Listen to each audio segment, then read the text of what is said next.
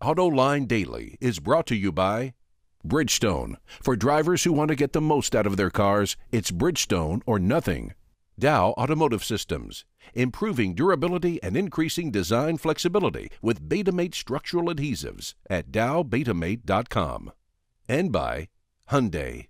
Experience the 2011 Hyundai Sonata today at HyundaiSonata.com. This is AutoLine Daily for August 15, 2011, and now the news. You know, the rank and file in the UAW do not like that two-tier wage structure. According to the Detroit News, a dissident faction called the Auto Worker Caravan is stirring things up. It even held a rally last weekend, but it was not well attended.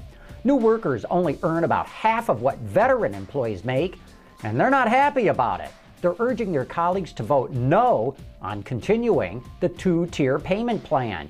But you know, this could actually play into the hands of UAW President Bob King, since it could give him leverage as he negotiates with the Detroit automakers. We've been following how car sales in China are slowing down this year, but Ward's report, the market is cooling off a lot faster than anyone expected. One analyst says sales may only grow 1% this year, compared to a 46% increase in 2009 and 32% last year. The low end of the market is faring worse than the luxury segment, but the luxury segment could be hit by the end of the year. Overall, foreign joint ventures are doing better than the domestic automakers. Despite the slowdown this year, the same analyst predicts double-digit increases in sales starting next year and running through 2015. And sticking with the Chinese market for the moment, Hawtai Motors is in talks with Malaysian automaker Proton about a possible partnership. Not too many details are known because the tie-up is not yet official, but analysts speculate Proton is looking to get into the Chinese market, and Hawtai is interested in building cars in Malaysia to avoid import fees. You might remember that Hawtai was one of the companies rumored to be buying Saab, and Proton owns Lotus. I think we'll see more of these smaller players trying to become bigger players by joining forces. Heavy truck sales are rolling strong in the North American market. They were up more than 30% in the US and in Canada last month. But do you know who the players are?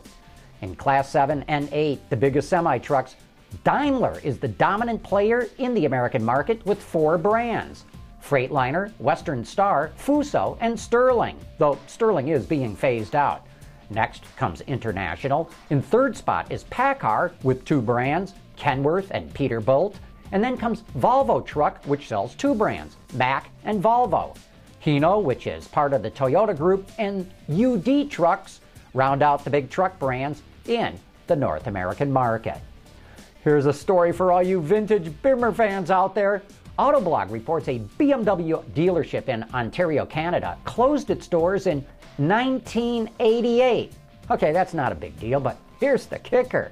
Rather than selling off all the inventory, the owner left 2 pristine, brand new cars in the showroom, a 635 CSI and an E25 5 Series. Plus, there's allegedly an underground storage facility with even more vintage treasures. If you're already foaming at the mouth, don't get too excited. Apparently, the proprietor has 0 interest in selling. I just thought we'd tease you today. Coming up next, a look at which car company spends the most amount of money on research and development. Reducing exhaust emissions, aerified diesel particulate filters, high filtration, low back pressure, small package size, excellent durability. DowAerify.com. Car companies cannot come out with new products unless they spend the money to develop them.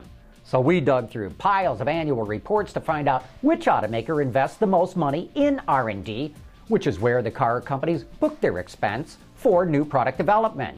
We also looked at which companies spend the most on R&D as a percentage of their total revenue. So let's take a look, shall we? Seamus McElroy prepared this report. It's no surprise to see that the top 3 R&D spenders are also the 3 largest automakers in the world: Volkswagen, Toyota, and General Motors. VW spent over $9.2 billion last year, which is close to $1 billion more than Toyota, which spent $1.5 billion more than GM. Looking at the rest of the list, there isn't much variation between where a car company ranked in R&D spending and how much revenue it brought in for the year. But if you look at R&D as a percentage of revenue, only VW remains in the top 3. BMW and Honda jumped to the top of the list, each spending 5.5% of revenues on R&D, with VW just a tenth back from both. Perhaps the biggest shock is how far Toyota falls, nearly out of the top 10. It spends just 3.8% of revenues on R&D. Ford also takes a tumble, barely staying ahead of Toyota. Of course, Toyota is about to launch a product offensive, so these numbers could climb. With all the success Hyundai and Kia have had recently, it's surprising to see both companies at the bottom of the list in both categories. Does this mean Hyundai Kia could lose its momentum over the next several years with so little spent on research? Or does it mean they simply get more bang for their buck? We suspect it's the latter. Fiat and Chrysler are also at the bottom of the lists.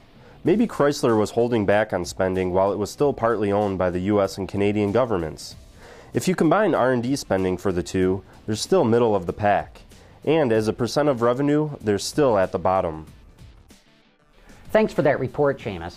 By the way, these are numbers the investment community tracks closely for a hint at who will have a stronger product line in the future.